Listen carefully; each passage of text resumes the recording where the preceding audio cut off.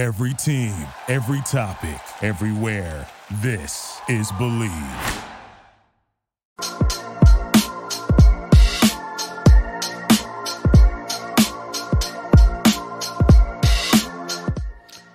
All right, welcome to On My Block, now a championship review podcast. I'm your host, Mike Wall. Amon Green will be joining us shortly. Let's get rid of this read first. Let's celebrate this read first. Excuse me. For BetOnline.ag, basketball is back, and BetOnline remains your number one source for all your sports betting needs this season. You'll always find the latest odds, team matchup info, player news, and game trends at BetOnline.ag. And as your continued source for all sports wagering information, BetOnline features live betting, free contests, and giveaways all season long. Always the fastest and easiest way to bet all your favorite sports and events, whether that's the NFL playoffs, NBA, NHL, MMA, tennis, boxing, esports, or even golf. So head to betonline.ag to join and receive your 50% welcome bonus with your first deposit. Make sure to use your promo code BELIEVE, that's BLEAV, to receive your rewards. BetOnline, where the game starts. Now, we're going to get into what I thought was a really kind of interesting NFC, AFC playoff weekend. Let's start with some Packer information first. So Jerry Gray, who was the pass game coordinator and the defensive backs coach for the Green Bay Packers, is now going to Atlanta. It's kind of coming out, I think, in the media that he might have taken some or had some issues with Joe Barry's scheme, particularly the lack of aggressive play at the cornerback position. Very specifically, I think he referenced the media talking to Joe Barry on a Thursday after getting interviewed on a Monday, talking to Joe Barry on a Thursday about, hey, it's his scheme. He's the mastermind behind it. You should ask his questions. Usually, when you see that, that's a very, very strong indicator that people are not seeing eye to eye with reference to what they're being, quote unquote, at this point, I guess, forced to run. So that is probably Jerry Gray is a guy who played 9 years in the league. I think he went to like 4 Pro Bowls. Really, really good player. I know he's highly respected by the players in that locker room. So usually, what I'm just going to give you my 2 cents as my experience as a player and as a coach. When you've got a guy who's a position coach in particular that has had a ton of success as a player in that league, and they are actively being told to do something by a coordinator or whoever's the next highest up on the rung that they fundamentally disagree with, and they know from personal experience that is not going to be in the best interest of their players, they are going to speak out. They are going to have a problem with it. This is where if you're not handling this maturely, I think from the coordinator standpoint and from the position coach's standpoint, there can be an issue. And it seems like, listen, everyone's complaining all year that we've got first round draft picks all across the board.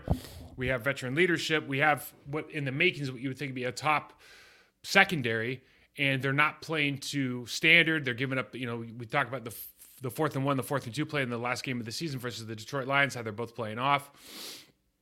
The quarterbacks are playing off in both situations, and you start to think to yourself, well, clearly Jerry Gray's been in the league. He was a 4-time Pro Bowler.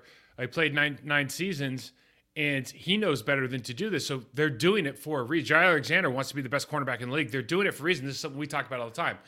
And if they're doing it for a reason, and now you see that it comes out maybe that the defense or the secondary coach, who is a former player, is not vibing with the idea that their guys should be playing off or playing in this structure, and it's not conducive to making his players become the best versions of themselves.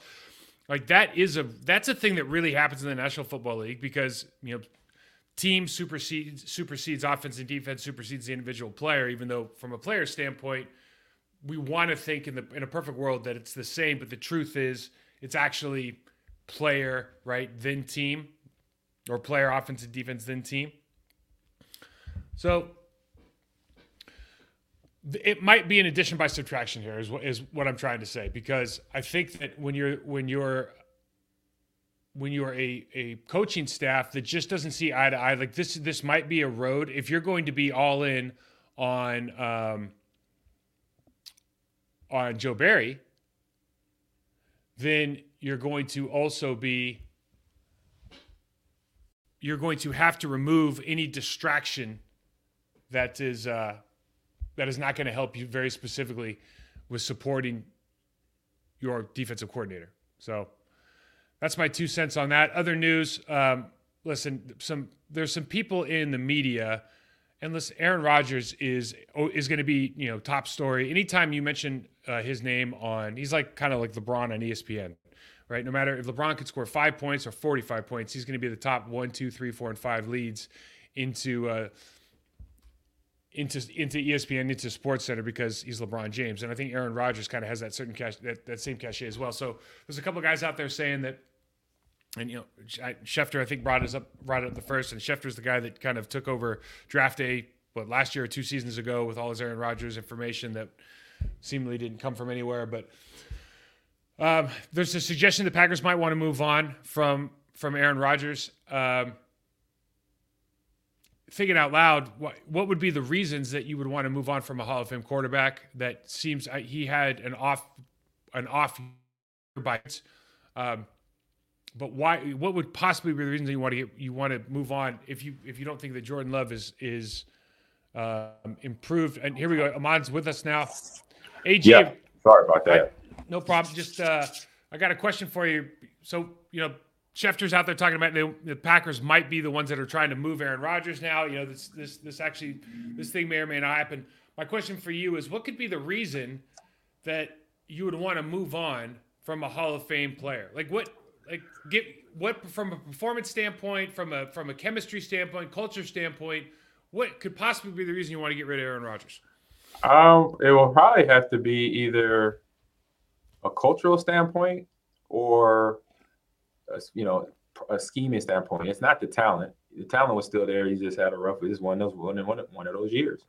So I say he doesn't run like an old man yet, right? No, not at all. So they're looking at what they have in-house, which they have Jordan Love at quarterback, and then they have all these young receivers. They got guys on defense. They have a defense, a really good defense when healthy, just like anybody else does in the NFL right now. So it's just now seeing how Aaron's, I say it's more his attitude about being here in Green Bay than being somebody that's going to be just in the locker room doing his job. So it's just seeing it's his mind, body, and so all of it going to be into being on that team come 2023 fall. As a coach, as a GM, as an organization, they got to see where he's going, because they saw the last couple of years what's been going on with the back and forth. He speaking his mind, speaking his true feelings, obviously rubs a lot of people the wrong way. Mm-hmm. But that's just him being him now. He's being true to himself. But from the team aspect, they want to know that how does that work?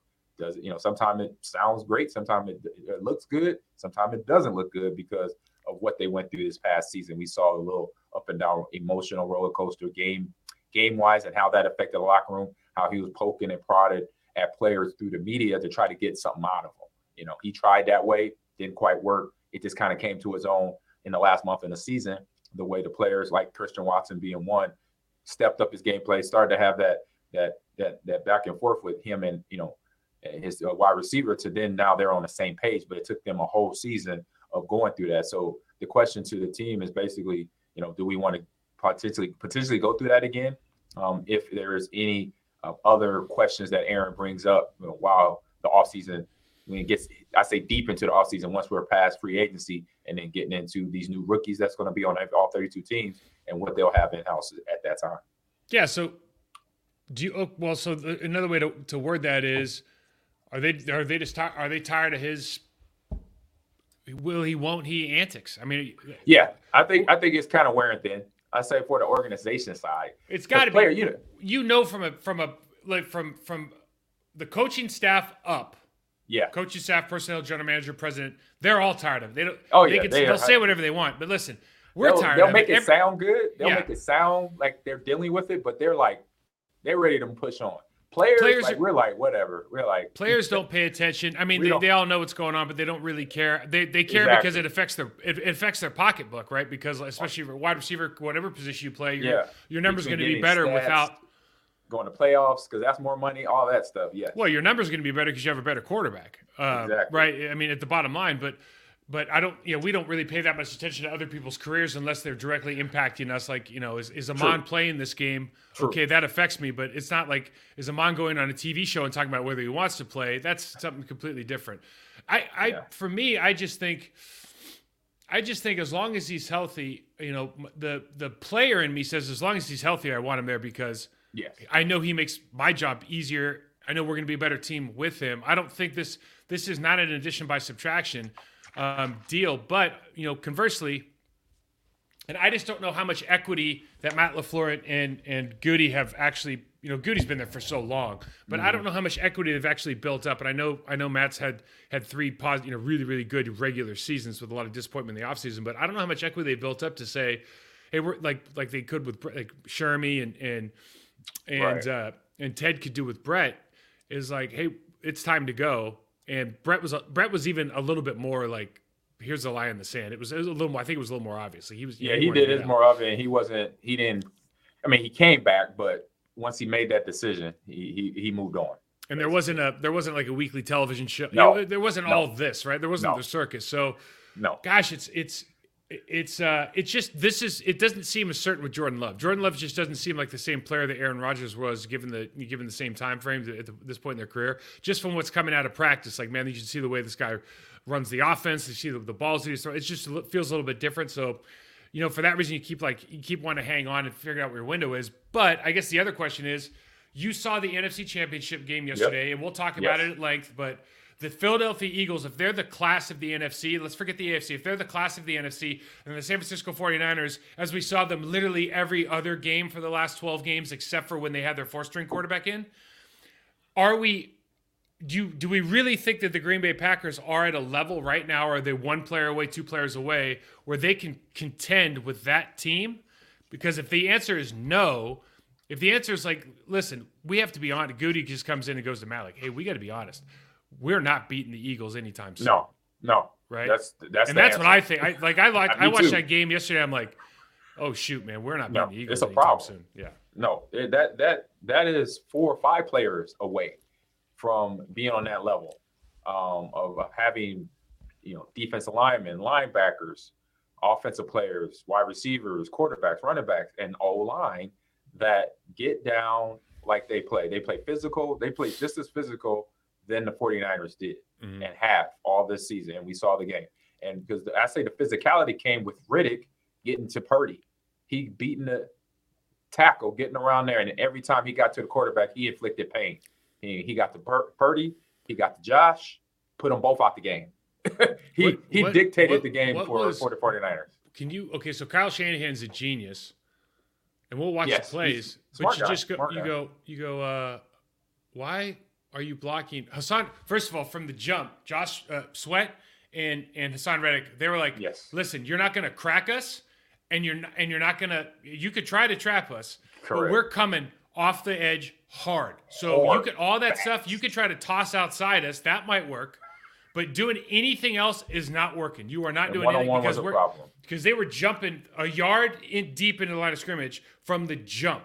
Yes. And they almost got into the backfield multiple times, even before. And then you had the sack, which could have been a sack fumble, touchdown recovery on Josh. Right? Yes. On Josh. Yes. Yep. But Hassan, it was a complete game wrecker early on. But it goes back to I think McGlinchey was going to have a tough day against him. But I still would have been like, you know what? I think I'll take my chances with my 1st-round right tackle than my 3rd-string tight end on an under center play action deep pass. You're like, dude, what did you just do? He has 16 sacks. Yeah. Like, I couldn't believe that play got called early in the game. And then it happened 2 more times where they have guys running at him, and then they fake the crack, and Kittle, you're just going like, oh my God. Man. After the first one, call it a day, man. You don't make that call the first series when everything's scripted, bro. That can't be a call. That cannot be a call. Not with that defense. You got to give them some looks first. Yeah. Not with that defense. What they've been doing all year, the teams defensively, the speed, the resetting the line of scrimmage, what they do, the physicality, they do it at too. They thought they could just script it without adjusting until the next series, but there wasn't. This is it. This is the AFC Championship game, the NFC Championship game. It's like this is you make your adjust, even though you got a first 15. That first 15 can change and will change if you see it. Well, it did change, but for the wrong reasons. For other reasons. But I say before that, before you get to an injury, I'm saying to myself, I'm telling my running backs, hey, if we're in gun, And or it's a passing play out of I formation, whatever, red dot, I don't care where we're at, we're chipping. We're going to give the lineman an extra little help when we leave the backfield. Every play, we don't have the ball. We're helping the guys out before we go. Unless our blitzer comes, then we go commit to our blitzer. But outside of that, we're giving help to anybody we can without throwing them off their block. I just can't imagine.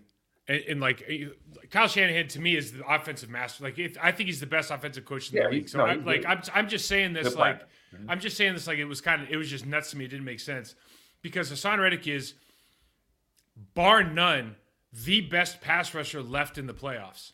Like there's nobody better than I mean Bosa's. That's not fair. Bosa's on the other side. Okay, so fair enough. So those two are the 1 and 1A best pass rushers left, just pure pass rushers left in the playoffs, and they block him with a third string tight end or a backup tight end. You're like, oh my god! In like one of the first 5 plays of the game, I just could. It was nuts. Yeah, it probably was just something they didn't just missed, and unfortunately that miss came into Purdy injuring his wrist or finger or thumb or what have you with on the ball. Because once I saw the contact, I'm like, that's not a good contact part right there. And then of course, as soon as I said that, they showed him picture walking him to the locker room for X-ray. So I was like, darn it, this is downhill from here. Have you ever seen? So that the game was just kind of a throwaway game, honestly, and you don't really get a true look of what the Eagles. So we'll show some clips. Like Eagles' offensive line was completely dominant. They could dominate the trenches. This game was all about how good they are. Yeah. Jalen Hurts had 15 to 25, 121 yards. He had 39 yards rushing. They had 150 yards rushing though. It's not like it wasn't a great average, but you got to remember all the turnovers. That big turnover by Johnson in the second quarter, and they flip it and they get another touchdown. They go up by 2 touchdowns, but they still had to score 31 points against the number 1 defense in the league, right? Exactly. And that is worth something when you're going to get to play the Chiefs, who Chris Jones was amazing. We'll talk about it, but they're not the San Francisco 49ers. Fred Warner, they made Greenlaw and Fred Warner, they made them play like average linebackers, and not because they're average, but because the way that they use the offensive line and the way that Jalen Hurts has the ability to run and throw off the run on those RPO looks, they showed you over and over. Fred Warner's just standing there and waiting. All of a sudden, I think they said you turn a 4-5 guy into a 4-7 guy, a 4-8 guy, and he just could not keep up. It's that part of it is not going away. That travels anywhere they want to play, but the rest of this game, it was just painful to watch, man, because I've been a big Niners fan like all playoffs, and you just go, I mean, the second half they literally can't throw the ball. I mean, literally, I've never seen a game that looked like I thought I was watching Navy again. Yeah, it was, it's all mental. They see the effects to the offense. You see Purdy go down, and I see Warner, he got banged up early, but he came right back in, was playing fine. But then once Purdy went down, that sends they're using their eyes and ears of what they're seeing as human beings on the field. They're like, oh, crap. We got Josh coming in off the bench. And Josh hasn't played all year, preseason maybe. And he probably was even on the team at the start of the season. Nah. You have that in front of you. And a lot of, even the good players, they'll go into, oh, crap. Oh, Kittle said it at the end of the game, right? He's like, it's shitty, it's pretty shitty actually you don't have a quarterback. I mean, you get to all this way, all that work, everything. And you just like, I can't even, you try to put yourself in that position as a player and so you lost your first guy, you lost your second guy, your third guy turns out to actually be your first guy. He's actually the best guy you have. And he'll probably be the guy going forward, which is another conversation. But then you're like, Josh Johnson's in the game? Like, have you ever heard of him? I know him. I've heard of him. Okay. I know him personally. Oh, do you? I'm looking at I've never even heard of the guy, and that's not a put down on him. Like, I don't know a lot of first string quarterbacks. He's a journeyman. Yeah, and he's been with 15 teams, 20 teams in the last 7 years, I think, as a backup. So, where do you go to school? Is he a Nebraska guy? No, he's not a Nebraska guy. He is I think he's a Fresno State. He's a West Coast guy because he's Marshawn Lynch's cousin. Oh, really? Yes. Did you see what Marshawn? Here's a side note. We're going to get off topic here, but Marshawn Lynch had this deal where he had his camera crew. He's got a camera crew following him around for something, but he has his camera crew and he stops. He's on the beach. He's like, all right, we're doing a beach workout, and he sets up ladders and he's dog cussing him. It was, if you haven't seen it yet, I need to find. I'll find Lynch it. Beach workout. That's what he trained. No, he trained on the beach when he was in the league. This dude, he's a Cali kid. So he's next level. He is. He's hilarious. He's pure hilarity, and then he's a great. He was a great athlete in the NFL. Let's look at some of these Eagles clips, and there's not too much here. I mean, the stuff that happened at the end of the game was more exciting than the game itself. But you look at this is early on in the game, second play of the game, and look at you got left guard center, and this is Javon Kinlaw, their first round draft pick from last year, and I mean, left guard, left tackle. I mean, that's just getting absolutely blown off the ball. I mean, that's next level. Now, a lot of people are talking about Lane Johnson's get off and is he offsides and this and that. Lane Johnson, getting off the football is all about understanding the timing of the snap count. Mm-hmm. So you can it's about anticipation, and it's understanding that you can move your back foot because the referee is looking down the line of scrimmage, looking at your shoulders.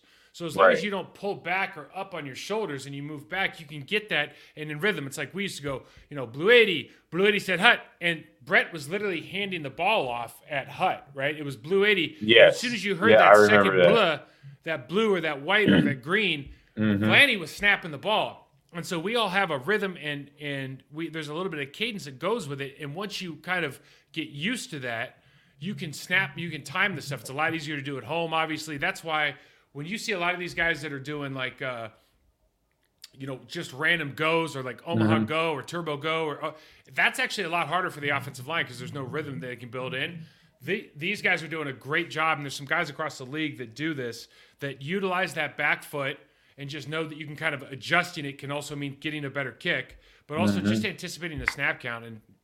But I wanted to show this, bro, because there's two things that happen in this game that show you the power of Jalen Hurts, like the influence he has. One is that when they got to his level, they're now either stopping their rush or they're bullying right into his spot, and he was still able to get outside at times. But they had to stop what they were doing. But you see, like Lane Johnson shows you why he's an All-Pro, because he's holding here, right? Yeah. But he doesn't. He just right here. He just like bear hugs the guy, but his hands are free, so he just arm holds. Yeah, right? And this is again, he's beat right here. This should be a sack.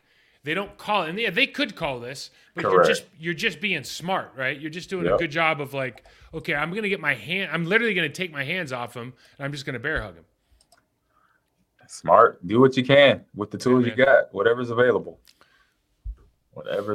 Smart play. Still picked up an inch without losing yardage. So this is that first fourth down that Devontae Smith made a. Oh my God, a catch! But turned out not to be a catch. But they true, right? A great catch would not, But he did smart by getting up, calling, huddle up, let's go. He knew it wasn't a catch, so smart by him.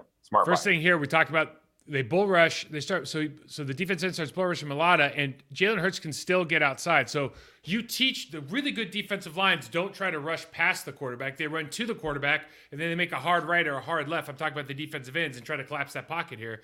Hurts is such a great athlete. He still gets outside of this, makes the catch here. I mean, just unbelievable effort. But then immediately knows, like when he starts doing this, you're like, okay. I'm watching the game like, oh, it's not a catch. And you just assume that the Niners are going to like call an immediate timeout, and they don't call it. You're like, man, that was. No, they let it go. I mean, good play by Devontae. Smart play. So, again, we go back to the offensive line, though. And, I mean, just talk about complete domination, man. Look at I think this is center left guard. Yeah. I mean, look where they are, dude. And nobody touched them. That is a 5-yard double team. And this is the NFC Championship. Right. And this is the number one defense in the league. And when people talk about Landon Dickerson and Jason Kelce, when people talk about how good this offensive line is, like nobody else in the league is doing that. And they did it. I mean, how many clips you want to watch? They did it all day against these guys now. Right. We talked about this, AG.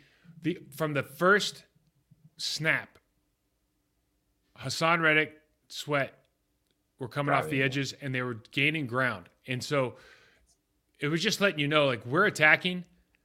We're getting to that quarterback. We're going to tackle on the way to the quarterback, and we're just going to make your life a living hell because this is the play. Like, I don't know. Bro, why do you – even if you're going to block this guy with a tight end, you have him in a 3-point stance. You want to talk about mismatch? Yeah, that's a problem. Like, see, if you imagine – let's do it this way. Imagine you're the tight ends coach, and they're like, okay, Amon, we're going to have your Who's your backup? Oh, okay, we're gonna have him in a 3-point stance. We're gonna hip him off off of Kittle, but he's got to block Hassan Reddick in a 2-point off a deep play action pass. He's all by himself.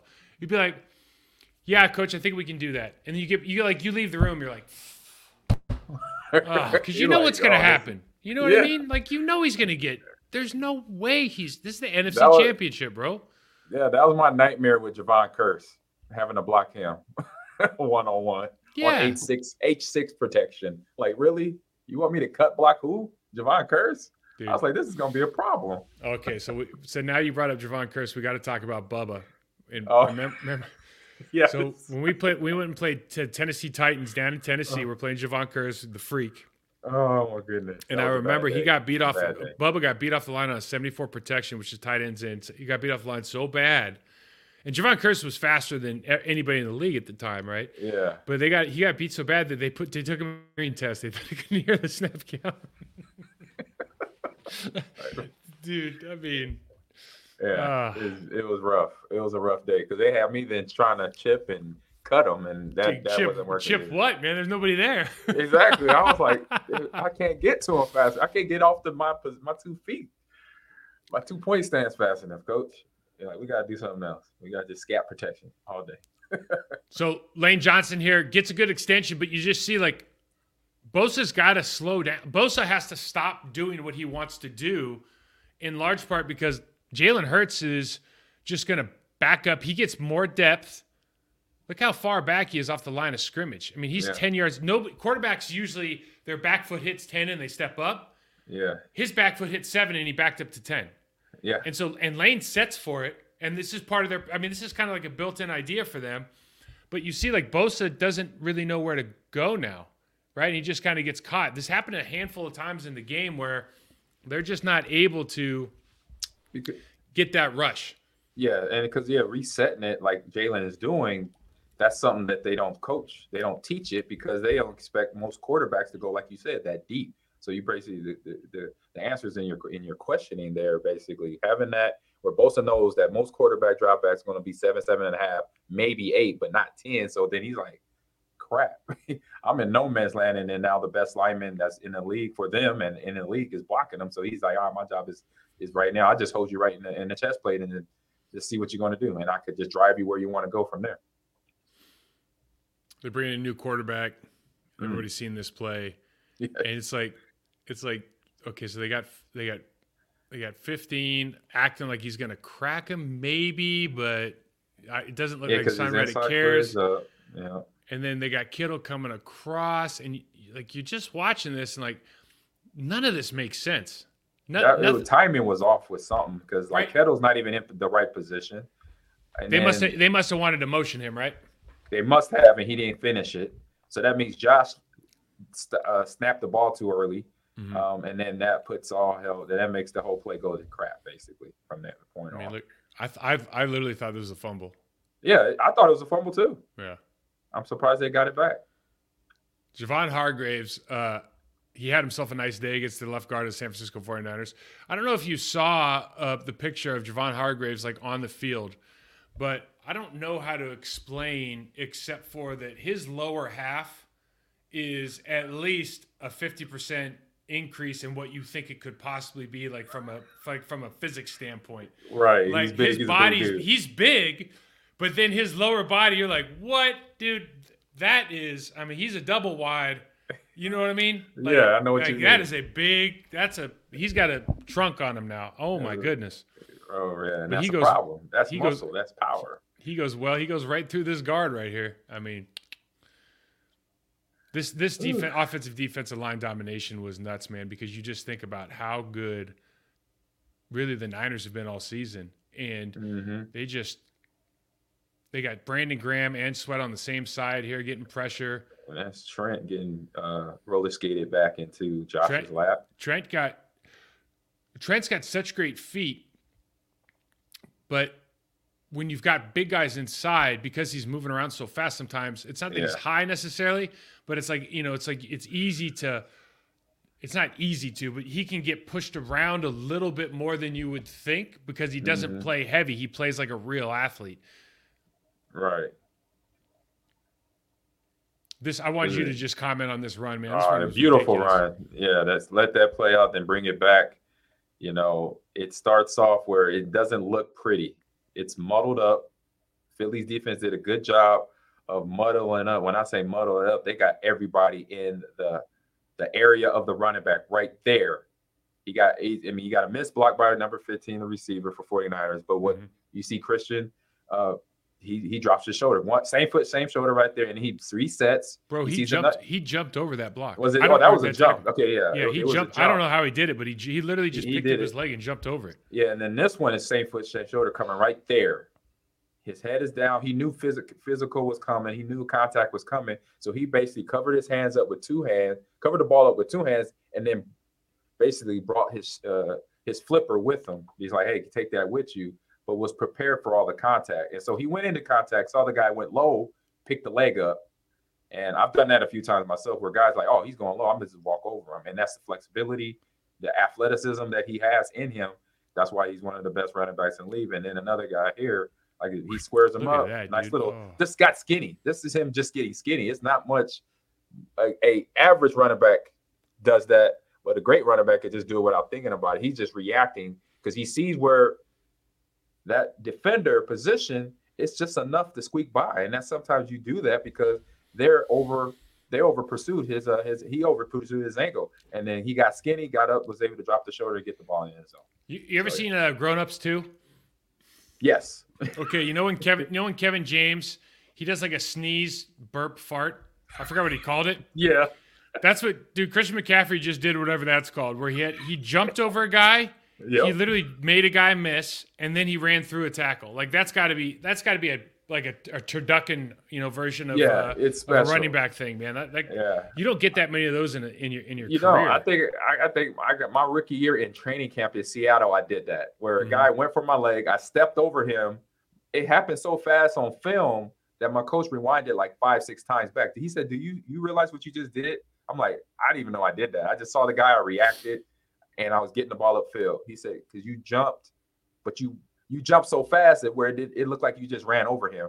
Like you were running over a hurdle, and then you got down the field and you dropped your shoulder on another guy." And I'm like, look, I was just trying to make something happen. That's how you answer that question, basically. That was an amazing play. So Jordan Mailata, they move him over and they go heavy on the right side. So they bring him over next to Lane Johnson. He gets his shot at Bosa. And this is why Bosa didn't spend any time over on the left side, man, because Mailata's that 6'8", 350-pound dude, and he just absolutely dumped that. I can't believe 6'8", 350. That dude was playing rugby. Yeah. Being Hawaiian, oh yeah, he's a problem. And Kelsey and Dickerson again against Kinlaw. I mean, at this point, he's going to be facing the wrong direction. Now he's run back to the sideline. I mean. And the guy's a good player, right? It's just those two are Pro Bowl players. Kelsey's going to be a Hall of Famer, and it's just a different. It's hard to explain. It's hard to put into words because they're always. It feels like they're always running against a 6-man box. It always feels like they're running against a light box because they have Jalen Hurts there. So there's always a guy like you see Fred Warner still mirroring Jalen Hurts on the screen here, even though the ball is way over there. You know what I mean? It feels like it's unfair. They can hold their blocks for a step longer. They can, especially on the backside, because they got to hold it. And they were talking about they always run. You set the strength to one side. They always run away from the strength for this reason. And it's just from an offensive line standpoint, it's just perplexing, man. It's fun to watch, but it's also how do you guys get this much time on your doubles and this much space, and the linebackers aren't never hitting the hole. It's just, I don't know how you get, and it's like running you and I ran the offense or the option offense in college. And one of the things they always say is you can't prep for the option offense in a week or two. It takes weeks and weeks of actually repping, understanding your assignments, knowing exactly what your keys are, because your keys are changing because the quarterback's now a runner. Exactly, and that's the problem. That's the answer to your question on why Pro Bowl bowler is Greenlaw a Pro Bowler as well? No, but he might as well be. Yeah, but why Fred Warner is sitting at almost 10 yards, spying Jalen Hurts because of that problem? Because that's what the option does. RPO options create that issue because then if defenders are not trained in it, they don't know who to key, regardless of the formation. Like you said, with a running quarterback that is very good, like Jalen Hurts, that's where the doubt comes in because they see the ball movement, they see all this back and forth, meshing and all that, and they're like, where I'm supposed to go? When training was be just if you're assigned to the quarterback, you take the quarterback, but you meet the quarterback past the line of scrimmage or on the line of scrimmage. You don't sit 5 yards back off the line of scrimmage because that is distance that he could close on you, and he's going to have those yards picked up in the end. Yeah, it's like to your point, Greenlaw's moving over, but Kelsey has leverage on him from a side, and also he's still he's 5 yards back. Like you would never watch the San Francisco 49ers and the way they hit holes and the way they key the run game. You would never see those two just standing there, and they don't have a choice. And so it's just like it's literally all you can eat. You look down at the bottom of the screen, there's a tight end and two receivers standing out there like they're going to run some bubble screen with three dudes, and they run it all the time. Yeah, or they give a quarterback keep. I mean, this is where we have time now. We'll talk about the Chiefs-Eagles matchup, but I just don't understand how you stop the Eagles. And I know they're not perfect, and they get there's plays or there's series where they don't score, but it's hard to understand if it came down to it. It just feels like they could run this play, and maybe four options off of it with quarterback keep with different routes, and I don't know if there's anything you can do to stop it. Yeah, it's hard. And that's what you see at the high school level that runs these same formations, these same plays. They'll run the same formation for a whole drive because they got 5 or 6 variations from that one formation that's going to be 4 different runs and probably another 4 different play action plays off of that. And then you got high school players that are trying to deal with this. So, yeah, at the pro level, you think it would be a lot easier, but he also creates the same issues for a defense. So you see, this is where things start. Greenlaw's getting a little angry here. Dude, this is fantastic. He gets a flag. He gets a flag for this. Yeah, I love it.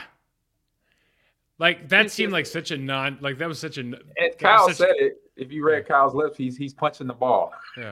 Well, yeah, and I watched that. I go, he's punched the ball. Like, who cares?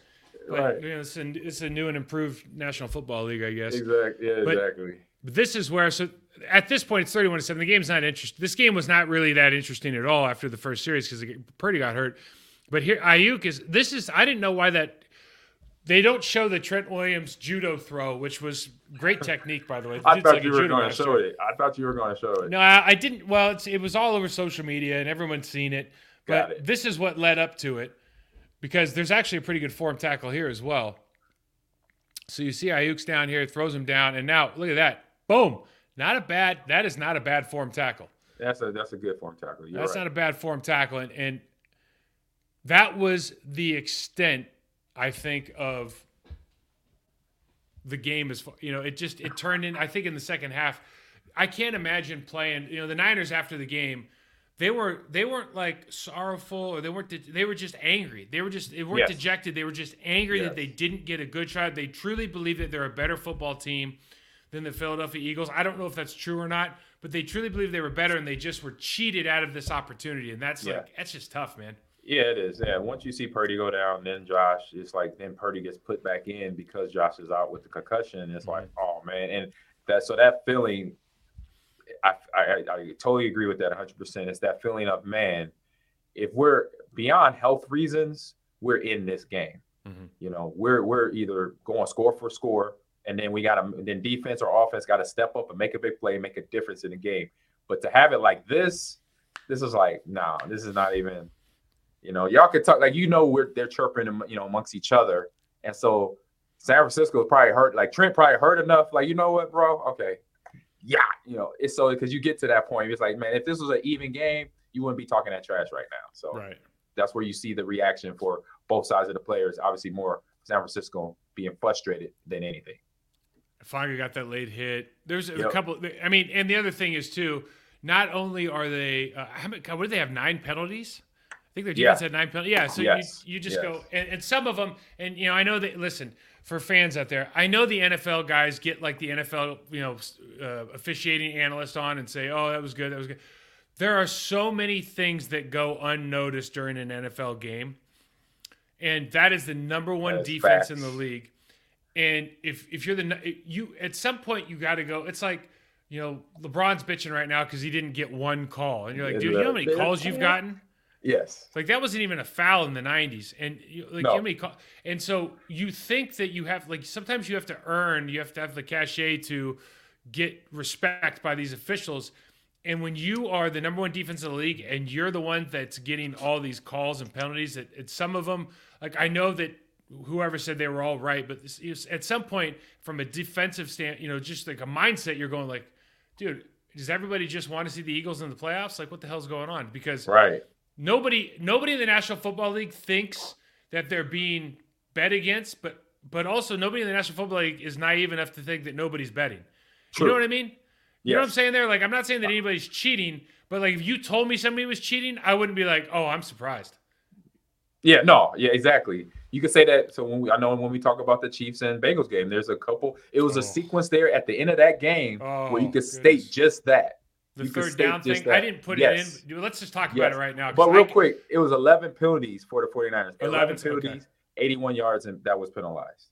Which is, I think they averaged like 4 or 6 or something like that. That's ridiculous. Yeah. But let's talk. So let's talk about the Chiefs. And this was actually a really good game. 23-20. A lot better game than what we watched before, right? Joe Burrow, Patrick Mahomes was, first of all, Patrick Mahomes coming out and all of a sudden, like, we all should have seen this because he finished the game. And if you had a high ankle sprain, you were not finishing the last game, right? Adrenaline's not getting you through it.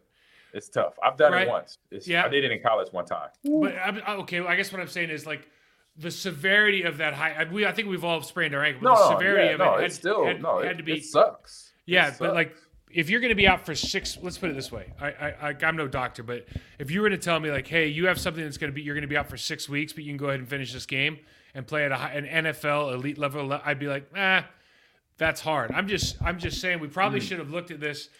The fact that he finished the game and going, well, he's probably going to be better off than we're all assuming, right? And because they have all this technology and all the protocols that are going to help out. But he comes into the game and he can run. And all of a sudden, like, everything that we talked about last week about Joe Burrow, like, Joe Burrow's the best pocket guy, and all of a sudden, but like, Mahomes he might not have that elusiveness, and all of a sudden he does. It's the whole game. It's like, wow, that changed everything. And I think he did a really good job early in the game to hold those extra lives, basically, as you would say it, to run that to make that play at the end of the game. Because at the start of the game, he was a pocket passer, and he was doing, and actually that's part of a game that a lot of people forget about with Pat Mahomes, because he does all the scrambling and doesn't realize, and people forget, defenses forget, and defensive coordinators forget. If you just let him say, hey, I'm pretty sure Eric Bieniemy, Andy Reid, and Pat all had the conversation. You know what? I'll just sit in the pocket. I don't want to. He's number one passer rating in the pocket. Exactly. And he was picking them apart. And then at the end of the game, had a couple extra lives. You know what? I could scramble. This is for the game. I could go for that. That's easy. That's a no-brainer. Now you have that reserved up because you've been kind of safeguarded, running, scrambling in the pocket to usually find that time. It's like, no, this is the time you got to take advantage of it. Go get that first down or go get the yardage he needs. And then boom, personal foul, another 15 on top of that. Let's talk. I didn't put that in the I didn't put the series where they got a free play. Mm-hmm. I didn't put it in there just because. Yeah, that was that sequence is what you referred to in terms of betting or who's betting, right? So it's interesting. So you saw that they had. You saw the official run out, and they actually, like, it was a legitimate thing. Yeah. But God, I mean, Zach? I know Zach Taylor. Me too. Yeah. And Zach. Oh yeah, of course you do. Yeah. Jesus. Yeah. But you just go, oh, poor Zach. Like, that's that just feels wrong, doesn't it? I felt bad for when I saw what was going on. Yeah. I'm sitting there like, I'm like, I get you, Zach. I say, I know it's Zach. I was sick for him, man. You just got something taken away from you that moment that had nothing to do with what you did, what your players did. Your players did everything they were supposed to, and the people managing the game messed up. And now that's going to affect you, even if you complain about it, even if you say something and you're right, but they're going to take it as what they take, as the way they took it, basically. It's like, this was the Chris Jones show. Like, he had a day. Chris Jones is. I mean, listen. It reminded me of Aaron Donald's Super Bowl last year. where he said, when he made the few plays and he started doing this, he started pointing to his fingers like, I want a ring, or whatever that meant. That's what Chris Jones, he took that. That's how he played. He said, I'm taking over. If it was a one-on-one, game over. Don't do that to me. Don't disrespect my game by putting a one guy on me with the momentum and the drive that I want from last year's games and the games that I felt I missed out on one or two plays where I should have made and I didn't make them. He was making up for those plays, and that was his drive in those instances, in those plays that he made this last night. 2 sacks, 3 tackles for loss, 5 quarterback hits. This is one of those games where I'm not, I thought that the Bengals were going to win. I still think Joe Burrow, you see the 2 interceptions, everything. One of the interceptions we'll look at, it doesn't even make any sense of where the receiver ended up. But right, you look at the game and it's like, well, I kind of feel better because offensive line play actually matters in this league. Because the Cincinnati Bengals have an awful offensive line and they've got 3 guys that are out. But just generally they're not very good. And when you look at everybody else in the playoffs, you look at the Eagles, you look at the San Francisco 49ers, and you look at the Chiefs, they all have good offensive lines. And they've good, defensive lines. I think every team had a good defensive line, but it matters. Like, it matters that you have somebody to block your franchise quarterback. And when they give up 3 sacks and 3 plays, you're just going, I know, you just, in your mind, you're going, I know that the Bengals always are losing in the second half or the fourth quarter of this game. They always come back and win. Mm-hmm. But this does feel a little bit different now, doesn't it? Because I think it was the first time in his career they had gotten 3 sacks in a row. But this game, the way that it ended, everything that it was just the highs and lows. Man, it was so much fun to watch. There's so much talent. And Joe Burrow, I'll say this, and Zach's a smart guy, and I think he's done a great job there. Mm-hmm. They have to give Joe Burrow some more help I think it's 2 things. One, offensive line, they're not teaching, whatever they're teaching there is not very good. I don't know who the coach is. I don't know anything about him. I'm just technically, their footwork and everything it's just not very good. They brought in Lyle Collins, and I know he's hurt. Lyle Collins was getting his break speed off this earlier in the season before he got injured. He came in there, was like, no one's going to touch you. It's like, bro, Dallas was okay getting rid of you because you were a liability in the pass game, right? And then Cincinnati brings him in, and you're just kind of like, well, do they have somebody?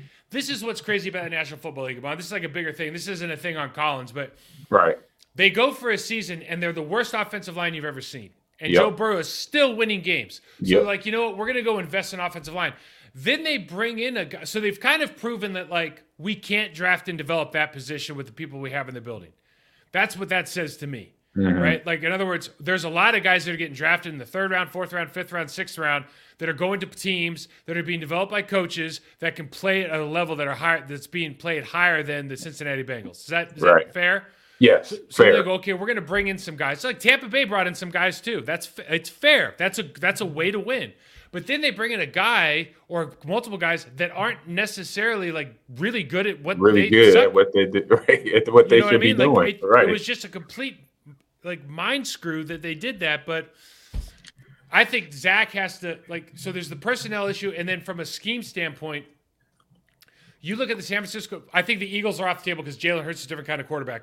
But you look at Pat Mahomes, and you look at what they do for the San Francisco 49ers, and you look at the creativity and the eye discipline and everything, and the pre-snap motion, everything that they do to make life more difficult for the defenses.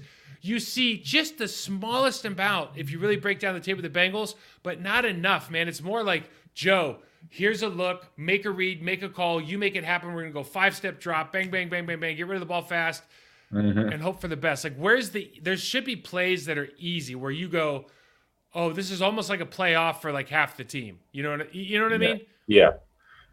It's something where you set it up for the player to be successful. And that's basically a coach's job boils down to when you have good players. But if you don't have good players, you're really doing your job where you got to develop them during the practice times, during the week, during training camp, during off season to make sure they come to a point where they're at the pro level, they could stick to doing basic fundamental blocking or tackling or whatever it is that you're supposed to be coaching them on, and they're doing it right. And it's the whole coaching carousel. You know what that is: accountability and consistency. You keep doing it, and you keep riding their butt until they do it right, consistently all the time. Basically. I don't know. I really don't know what the answer is there because you don't know what the limitations that Joe has from can he throw on the move? Like, there's a couple because you just really don't see well, let me rephrase that. You know he can scramble, you know he can do all this stuff, but they just really haven't shown it. But it's one of those deals where everybody thinks and he makes these statements like the window's open as long as I'm here, and he's right. Like he's that kind of talent. I still think I watched this game. Yeah, I watched this game and I think Patrick Mahomes Patrick Mahomes was 29 for 43, 320. He had himself a day, right? Really 2 touchdowns, 105 passer rating. He had a day. He showed everybody why he's the best. He's going to be the MVP. He's the best player in the league. Yeah. Joe Burrow, to me, is dealing with they got receivers out. Everybody's got injuries, this, that, and the other. He's got 2 really good receivers playing for him, T. Higgins and Jamar Chase. But they get 71 yards rushing out of 17 carries in the game. Mixon gets 19 yards rushing. Joe Burrow's got 30 of 71 yards rushing. Yeah. You know what I mean? Like, they have nothing. Nice little move on the linebacker trying to tackle him. Quick 2-step. That was sweet. but they got nothing else going on, man. It's like Joe's gonna make this happen, and every other game that we watch, lines kind of dictating the tempo of the game, right? Offensive line, defensive line. Can we run the ball? Can we protect? This guy is literally, it feels like he's doing it all himself. And as much as they've changed culture and everything, like, bro, if you don't make it a little bit more, we would call it user friendly. Yeah. I just don't know. He's going to win some championships, but you got to make some changes for sure. Yeah, they make changes. I mean, the defense did a good job on the one interception, had the bracket coverage that was actually played right the second time, and got the tip drill.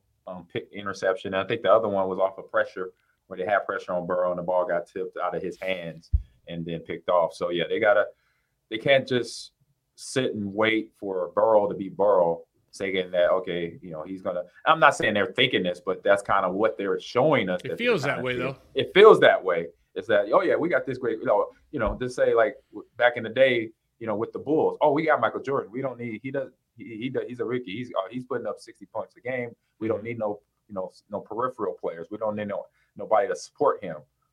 Yeah, you do.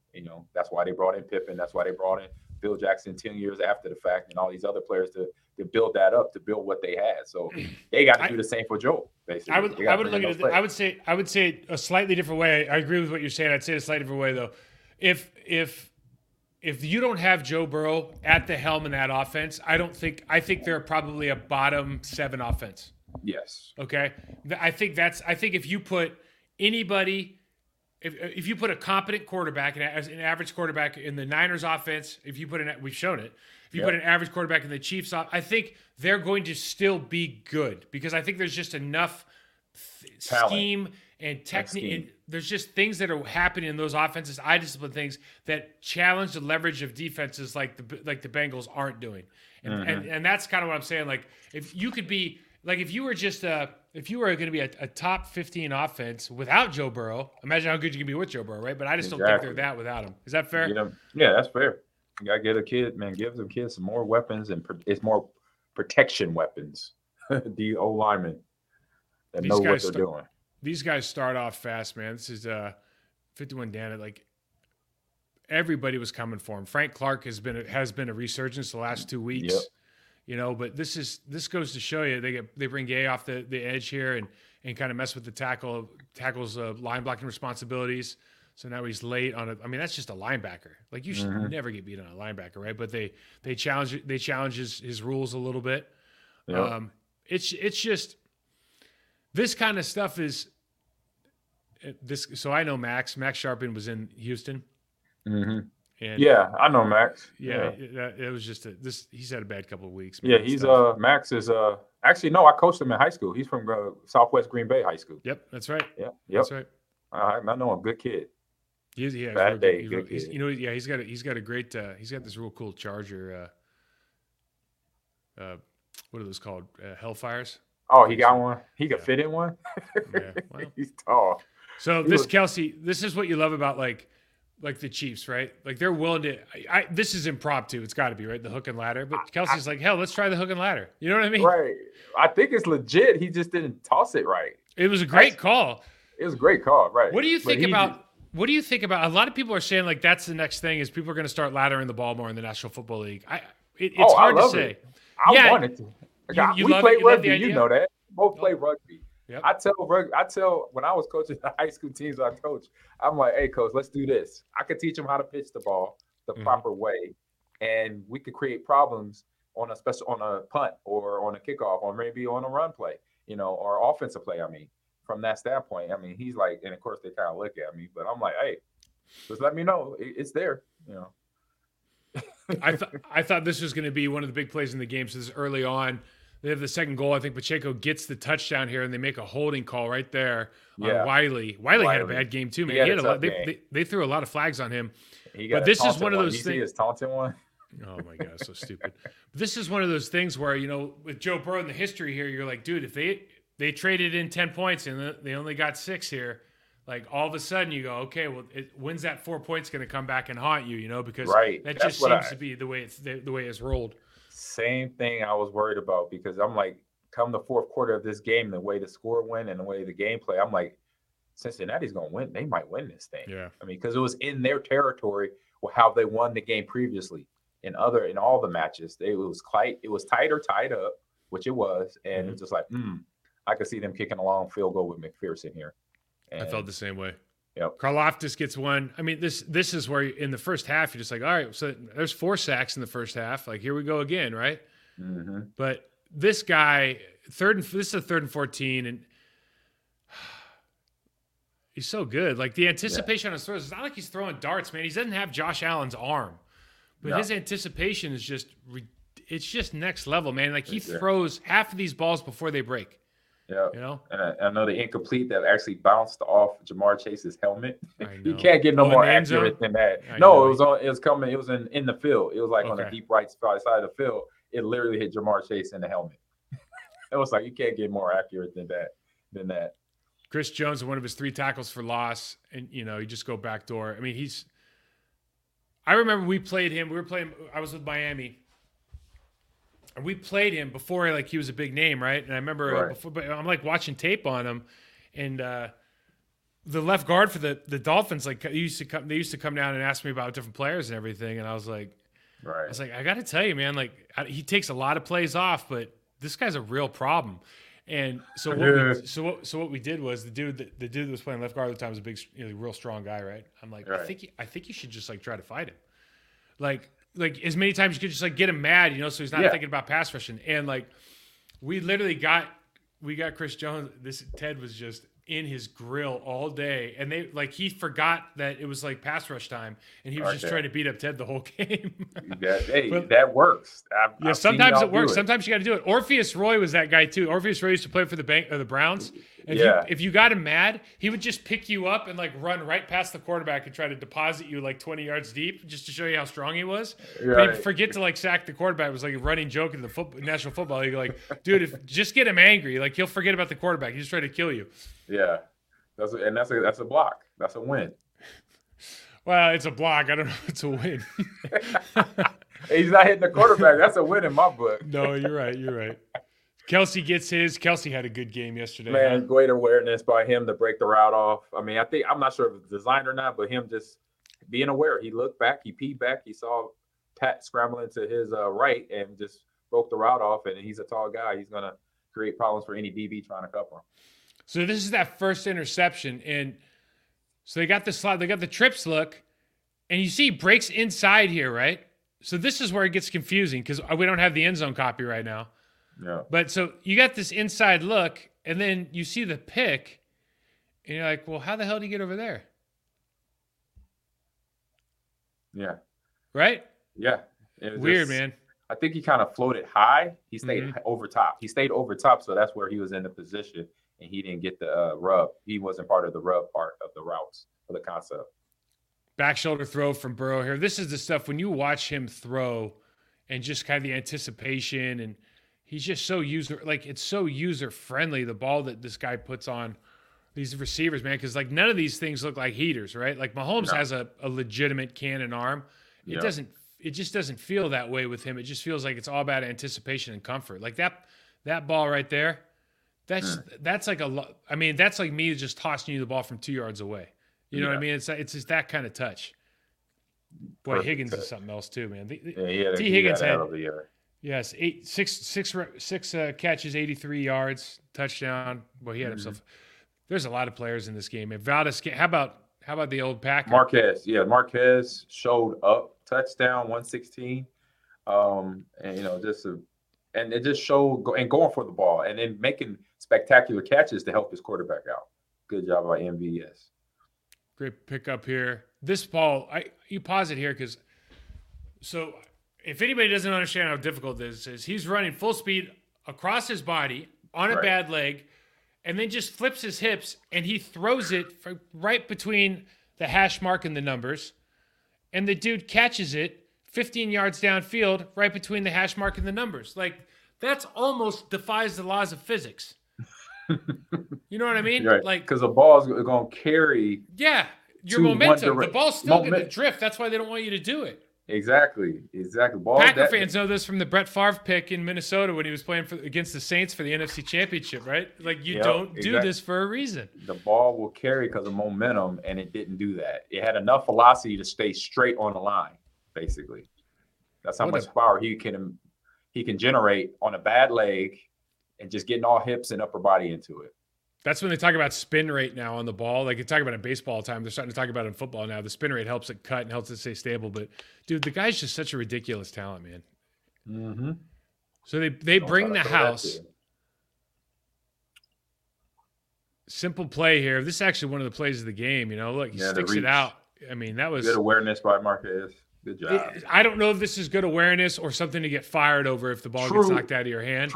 But it worked out, so it's great awareness. You know what I mean? Yeah, like this is one of those Bill Belichick's like don't reach for the end zone ever. This is a hell of a play though. This is a hell of a play. He'll be like ever. Right. Don't try to do that ever. But it worked. Just the one time it worked. How many times in your career, like somebody tell you, like, you know, if that didn't work, you were like in a lot of trouble? I say about a dozen times. Yeah. I did so many little things where EB, Sly, or even my coach Sherman would come up. You know, if you didn't do that we'd be talking right now. I'm like, okay, thanks for letting me know. I'm like, woo. I try to play without a conscience, Coach. Thank you. Yeah, thanks for that. All right. I think I got the end zone on this one. This touchdown to MVS, man. This is actually super moment. This is actually super interesting because his eyes are going to Kelsey actually first. So then the safety dives on the underneath route, but he's not even there. So he's got, like, you're reading, if you're watching this on TV, he's reading that left to right? So go back and he's got, you know, he's going 87 to the middle, and now he breaks out and finds MVS on the right. Like that's his so he's got to get to his third receiver, check the safety, and then just throw a dart. Yep. On the run, bad ankle. And now this one is a problem right here. I'm like, God, dog. That let me just tell you, bro, firsthand. Yeah. That's one of the worst feelings in the world. Where you're like, he's got my hand underneath. He stabbed me. There's nothing I can do. You're just like, throw the ball. Yes.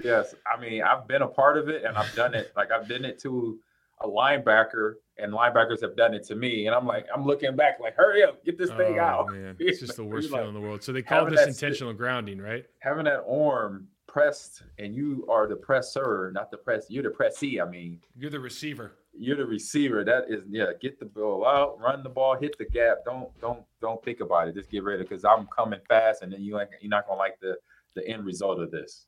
And that's what we saw. Chris Jones, look at that. Wait, look at that boiler. Hold on.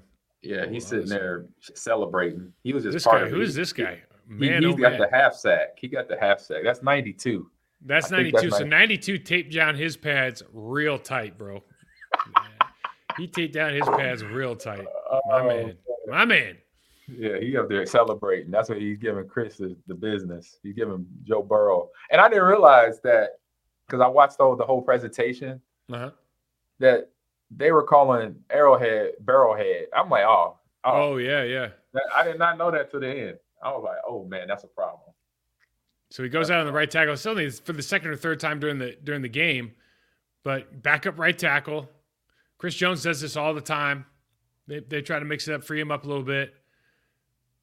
Waves everybody goodbye. I mean, that's when I knew such a this good was, game, man. Yeah, he had a great game, and that's when even then, I still thought Bengals had a chance. Okay, I did too. So even then, it wasn't until this time. So they get that great return off the punt. Right. Now, a lot of people, I just wanted to get something clear because a lot of people bring up that they're holding, Orlando Brown's holding. First of all, no, he's not. He's not. Both hands are inside. He's not beat. Okay, and he got an outside chip help on Hendrickson here. Got both hands, gloved him up. Like it's so weird. Like this came all over social media. Like this is a hold. Yeah, it's just nuts call. This dude, I feel so bad for this Asai guy, man. He played so well, and then like you see what he's thinking here. He's thinking like maybe if I knock him sideways, the clock will keep running. Like and then it did the last. First of all, that you don't want to see his knee again, but yeah, he hyperextends his knee. I saw like 3 or 4 of them in this game alone, and 2 in the 49ers Eagles game. 2 hyperextensions. Tony as well, Darius Toney, he hyperextended his knee. I think that's what led to his twisted ankle and him not being in the rest of the game. So hopefully he's ready for Super Bowl in a couple of weeks. So we'll see. These guys, that was a great game. So it obviously ends in the field goal. Bragging rights go to the Chiefs. Nothing much else to say, but I'll tell you what, I would watch that game. You put that game on every weekend, you'll watch it because I think that you're looking at 2 absolutely generational talents at quarterback, and as I sit here and kind of bitch about the Bengals offense and their offensive line, it makes Burrow. In some ways, it makes him more fun to watch because you're like, oh God, this could be anything could happen right now. True. You know, like he pulls a rabbit out of his hat, or he gets sacked, or it's like, you know what I mean? It's like it's nuts. He's trying to survive, and he's like at some points later in the game, he was just on survival instincts. Yeah. But he wasn't doing the usual characteristic of seeing ghosts. He was just trying to. I mean, the one intentional grounding one. He was trying to just get out of harm's way, through it to where he did it early in the game, but at this point in the game, it was no receiver, or just from the play calling and the timing, it was no receivers in the area. It's amazing. It's amazing how many athletes, and like I'm not like this. Joe Burrow, even amongst elite athletes, is a unicorn. He's unique. He does not feel like he's like there's a term that I'll use generally because I don't want anybody. He's a functioning psychopath. Like he doesn't feel well. I mean, and like, I get it. Clinically, what I'm saying is, I'll bet that his heart rate doesn't even speed up when these moments are happening. Like he's just seeing chaos and carnage around him and bad things, and he's just like, just another day at the office, man. No problem. Hey, you know what I mean? I've said this to my esports players because I've saw so many players react to losing or dying in a game where they totally shut down. I said, look, you got to be Hannibal Lecter on this thing. And they're like, what? I said, you got to be psyched where it don't even bother you when you lose. When you lose, it's like, oh, let's play the next game. Mm-hmm. Like it goes in one ear and out the other. Just like anything else. They're like, huh? I'm like, that's how I play. I said, when I lose, I didn't lose. I'm just like, oh, okay. This happened. If it wasn't for that, whatever. Okay, let's go. Let's tee it up again. Let's go. Let's ride out. I'm like, oh, they're like, oh. I'm like, yeah. I said, that's how eventually you get to that level where you're going to win. You know you're going to win because it's like, I've seen everything else. I lost her on this, that, and the other. All right. I just got to do this, this, and this, and we're going to win the game. And I could see that with Joe Burrow. He has that mentality. He has those facial expressions, and you hear it in his conversation as well. So yeah, there's like a Jalen Hurts. Jalen Hurts had a great thing. He's like, his first thing he thinks about, do I play to my standard? If I play to my standard, we should win. And then he kind of figures out the defense, his opponent and everything else.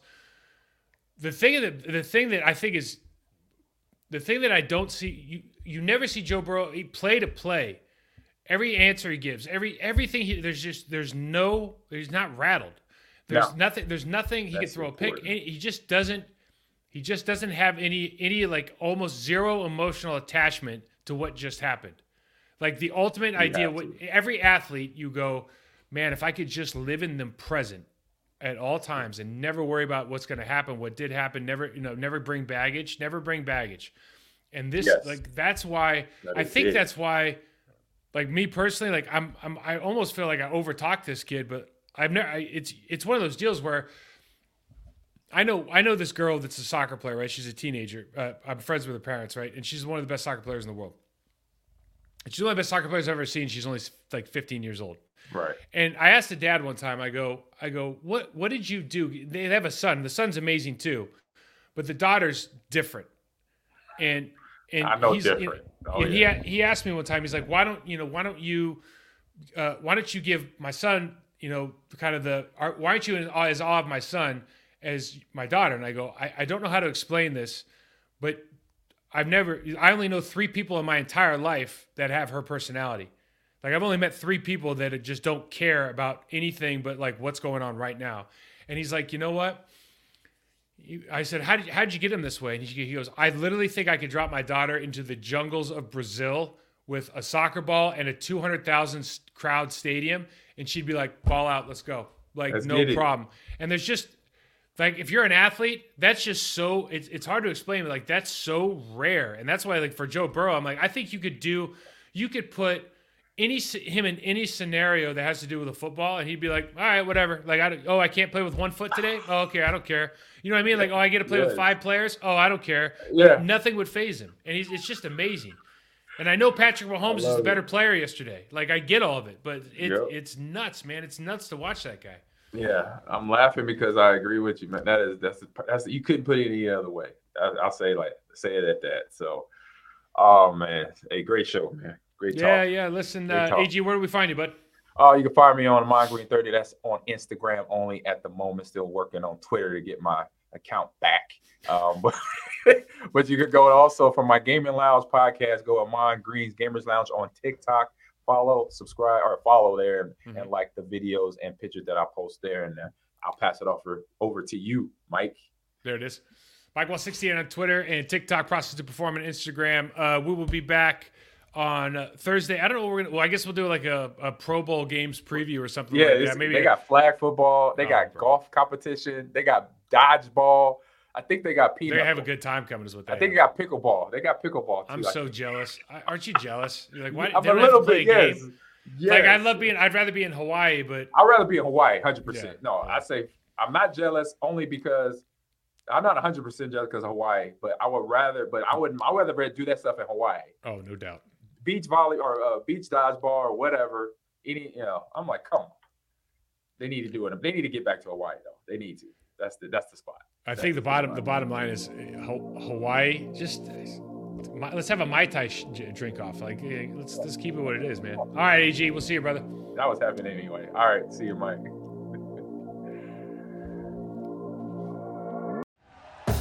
Thank you for listening to Believe. You can show support to your host by subscribing to the show and giving us a 5-star rating on your preferred platform. Check us out at Believe.com and search for BLEAV on YouTube.